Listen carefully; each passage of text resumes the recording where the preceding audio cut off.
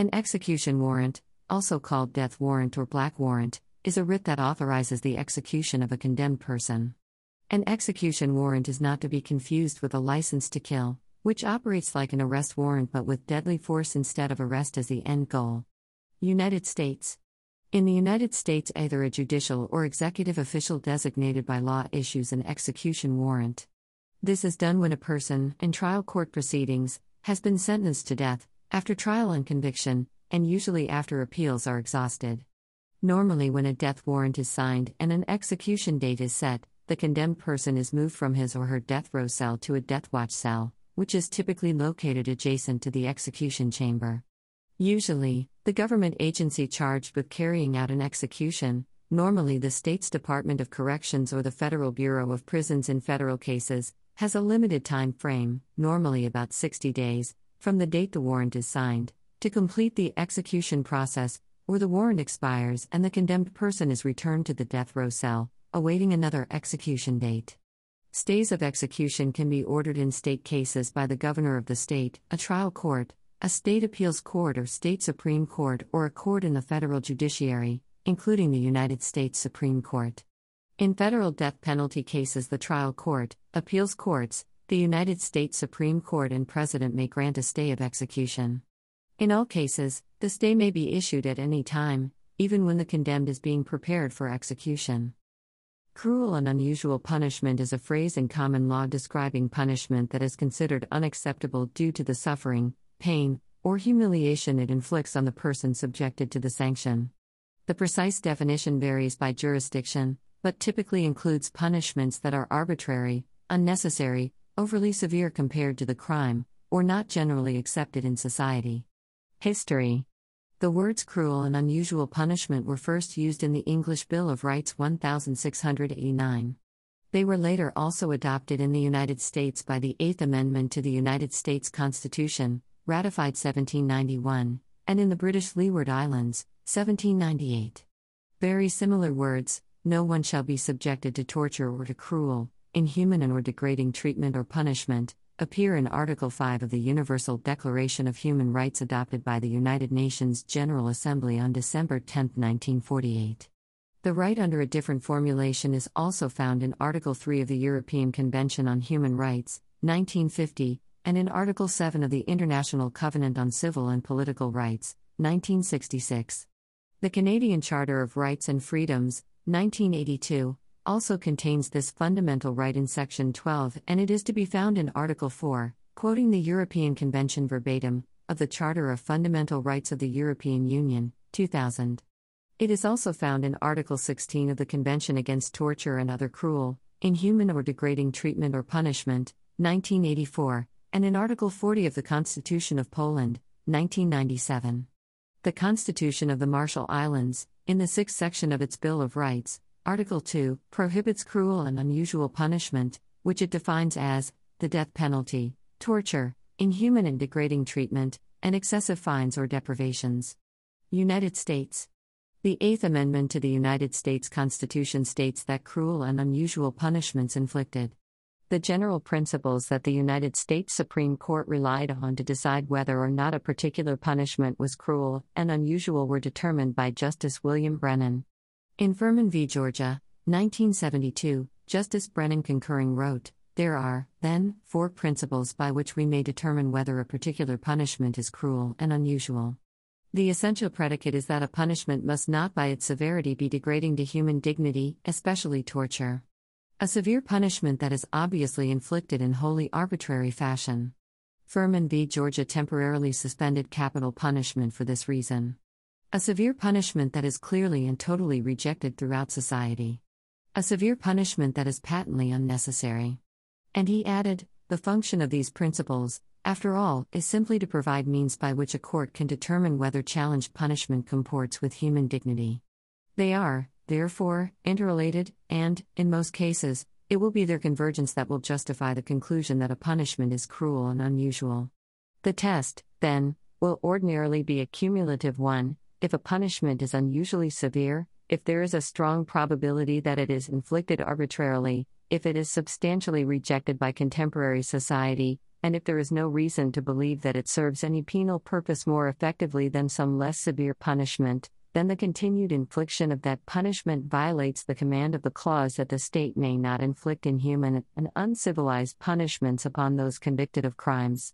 Continuing, he wrote that he expected that no state would pass a law obviously violating any one of these principles, so court decisions regarding the Eighth Amendment would involve a cumulative analysis of the implication of each of the four principles.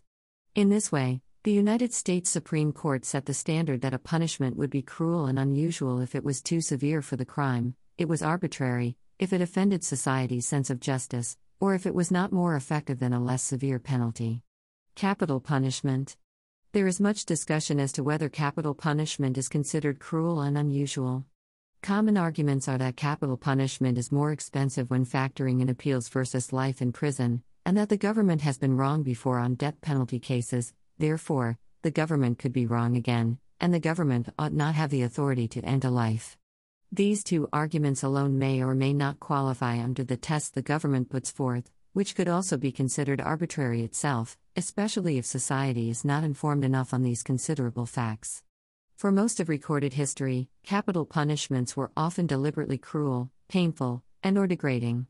Severe historical execution methods include the breaking wheel, hanged, drawn and quartered, mazzatello, boiling to death, death by burning, execution by drowning, death by starvation, immurement, flaying, disembowelment, crucifixion, impalement, crushing, execution by elephant, keel hauling, stoning, dismemberment, sawing, slow slicing, blood eagle, bamboo torture and necklacing. In 2008, Michael Portillo on the show Horizon argued that in ensuring an execution is not of a cruel and unusual nature, the following criteria must be met. Death should be quick and painless to prevent suffering for the person being executed. Medical education should be provided to the executioner to prevent suffering caused by error. The death should not be gory, to prevent suffering for those carrying out the execution, and no cooperation should be required from the person being executed, to prevent inaction, distress, and/or suffering caused by the prisoner being required to participate in their own execution.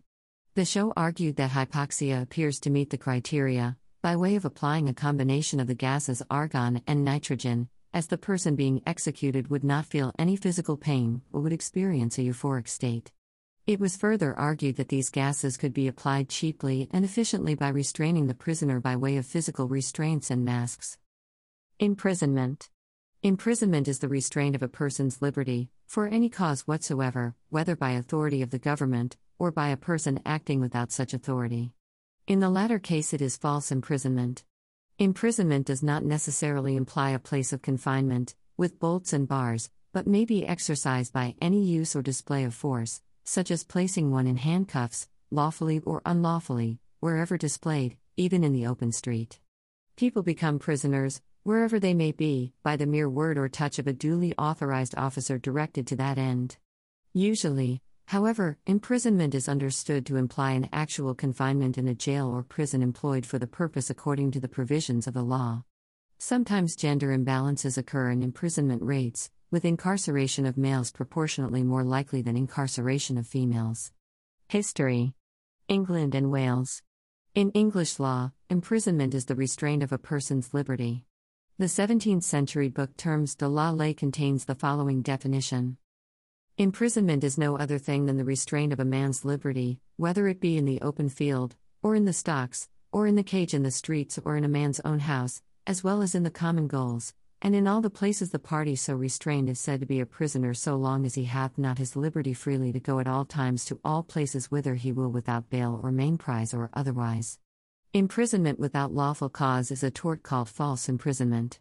In England and Wales, a much larger proportion of the black population is imprisoned than of the white. Release. Release from imprisonment may occur when a prison sentence has been served, conditionally such as on probation, or for humanitarian reasons. Prisoners of war may be released as a result of the end of hostilities or a prisoner exchange. Prisoners serving a full life or indefinite sentence may never be released. Released prisoners may suffer from issues including psychiatric disorders, criminalized behaviors, and access to basic needs. Post-release resources may be provided by the authorities.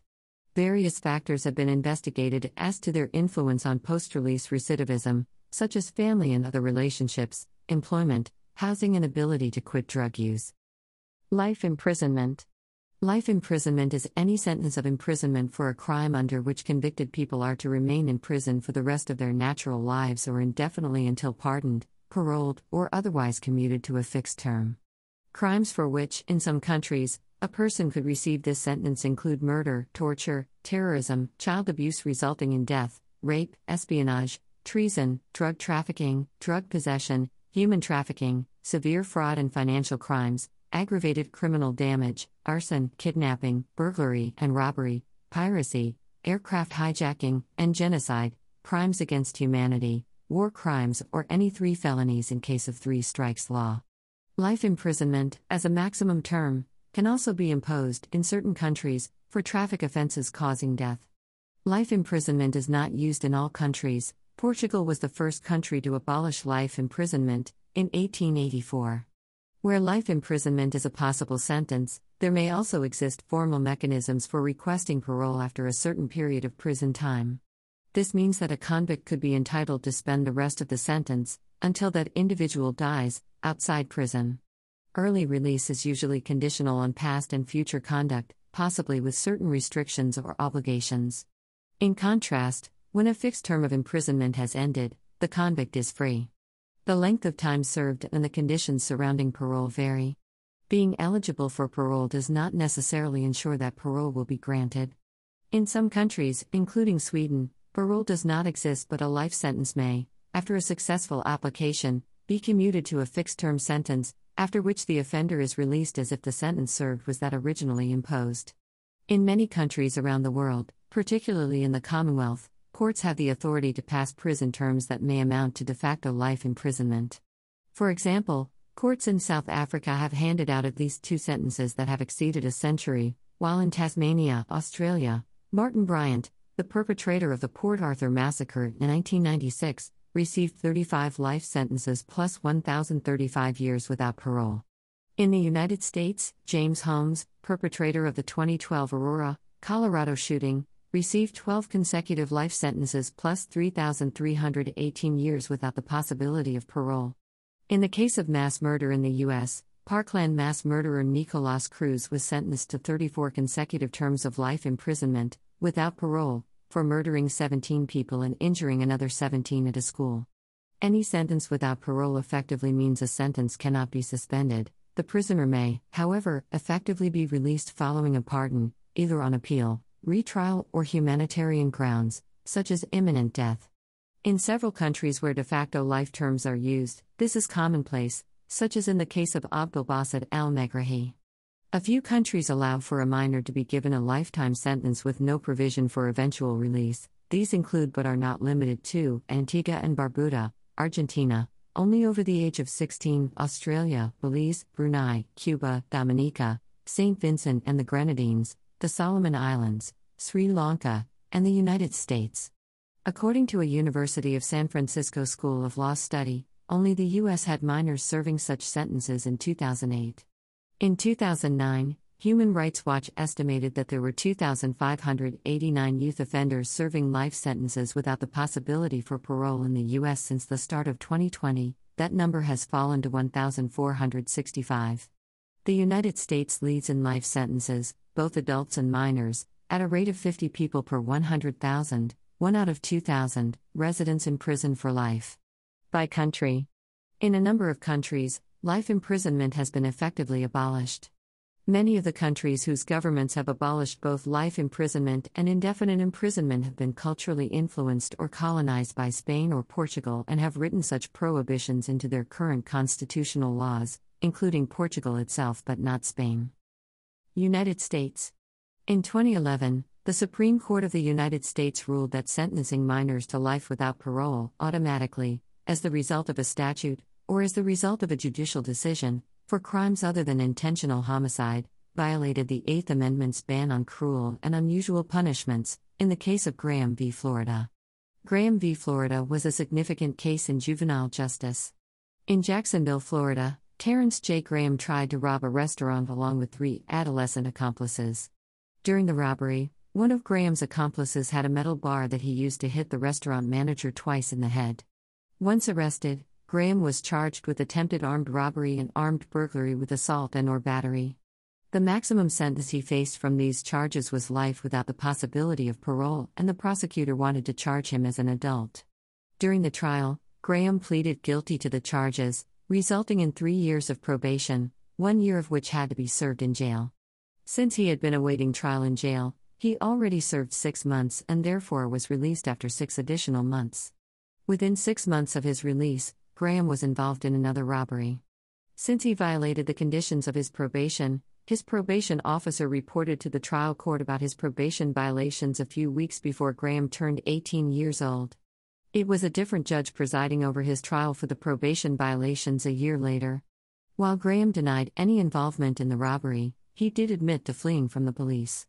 The trial court found that Graham violated his probation by committing a home invasion robbery, possessing a firearm, and associating with persons engaged in criminal activity, and sentenced him to 15 years for the attempted armed robbery plus life imprisonment for the armed burglary.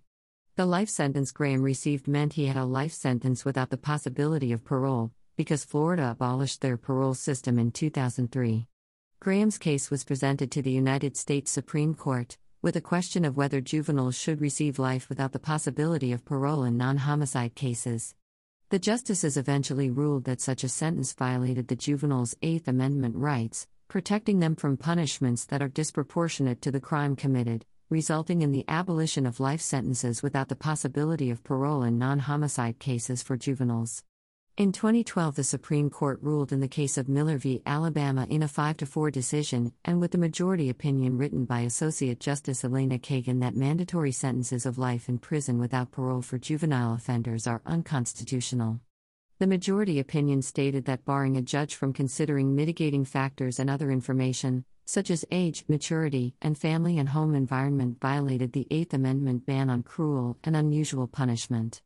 Sentences of life in prison without parole can still be given to juveniles for aggravated first-degree murder, as long as the judge considers the circumstances of the case. In 2016, the Supreme Court ruled in the case of Montgomery v. Louisiana that the rulings imposed by Miller v. Alabama were to apply retroactively. In 2022, the Supreme Court ruled in Jones v. Mississippi that judges do not need to find a minor to be permanently incorrigible prior to handing them a sentence of life sentence without parole. Canada. Life imprisonment in Canada is a criminal sentence for certain offenses that lasts for the offender's life. Parole is possible, but even if paroled, the offender remains under the supervision of Corrections Canada for their lifetime, and can be returned to prison for parole violations. A person serving a life sentence must serve for a certain length of time before becoming eligible for parole. First-degree murder and high treason carry the longest period of parole ineligibility in the Criminal Code, at 25 years. Parole ineligibility for second-degree murder typically varies between 10 and 25 years, and is set by the sentencing judge.